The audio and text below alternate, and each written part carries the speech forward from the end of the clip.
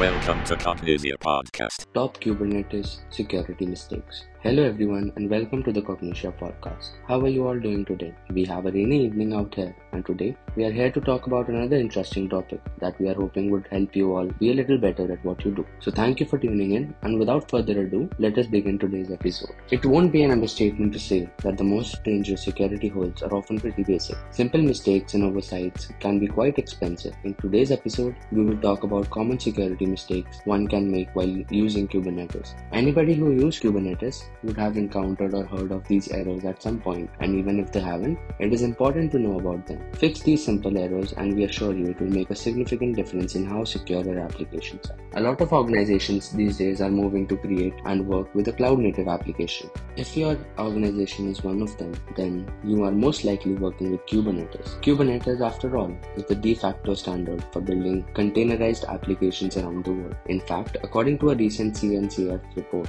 96% of organizations are either already using Kubernetes or evaluating the prospect of using this to build and manage their applications. Kubernetes has over 5.6 million users spread all over the globe, which when you look objectively, you realize represents 31% of backend developers. 31% may not sound too huge, but remember it is 31% of developers using one single platform. That is huge. The remaining 69% is divided between so many different platforms. Now, this is a significant market share. Moreover, this figure grows every year, pushing up the amount of data that Kubernetes generates, in turn helping improve the platform. On the downside, it also makes Kubernetes a golden target for cyber criminals and unscrupulous elements, opening up certain vulnerabilities in your applications. Take it from us, a lot of these security issues will boil down to these basic security mistakes, which when checked, will make a difference to your final clusters. Let's go over these simple Kubernetes security mistakes one by one. Default configurations. If you assume that the default cluster configuration in Kubernetes is a good enough reason for doing everything you do, then you might want to reconsider your assumption, especially from a security perspective. We hate to break it to you, but Kubernetes default settings are not top-notch security grade. The default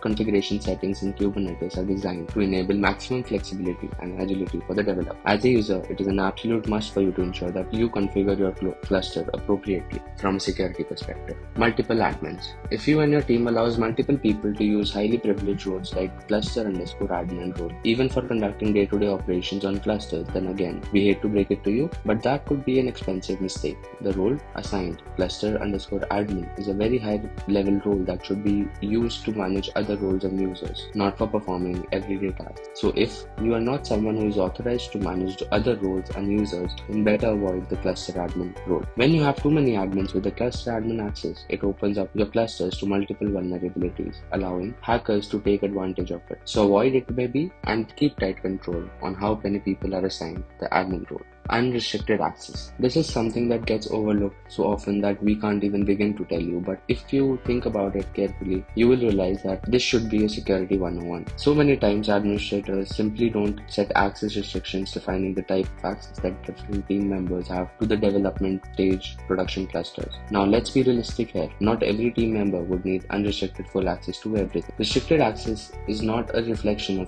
distrust of team members. It is a wise move from a security perspective. And all your team members as well as the organization as a whole need to understand that allowing unrestricted access to everybody is a bad security practice. The logic behind this remains the same as having multiple administrators for your clusters. It makes your system more vulnerable to attack. So assign roles carefully and restrict access to whatever is needed. If one needs access to something they don't otherwise have access to, it can always be requested and granted on a case-to-case basis. Assuming isolation. A cluster network is not isolated from the larger virtual private cloud. This is something everybody must remember at all times. So if you are someone who assumes otherwise, now is the time to change that belief. You cannot afford to overlook securing your virtual private cloud or your cluster network. Both need to be safeguarded against attack. When this is not done, it is a welcome invitation for cyber criminals, something you might not exactly be looking forward to. Vulnerable imported YAML. Let's face it, importing YAMLs saves valuable time for everyone. They are such a blessing. Thanks to YAML, you no longer have to reinvent the wheel every single time, and you save yourself from repeating the same mistakes as well as facing the same bugs again. You can relate relate to this, can't you? But one thing you must never overlook is securing the YAMLs you import. Every YAML that gets imported and introduced to the new system must be secured so that the new ecosystem does not become vulnerable and the imported configuration issues can be sorted out as soon as possible. Keeping sensitive information in configuration maps. Sensitive information such as passwords, tokens, keys, etc. must never be stored in configuration maps. We so often find developers doing that, and it can be such a risky affair. We understand storing secrets in configuration maps is convenient and it is easily accessible, but that is also the problem. It is easily accessible. This data could be easily exploited by hackers if they gained access to it,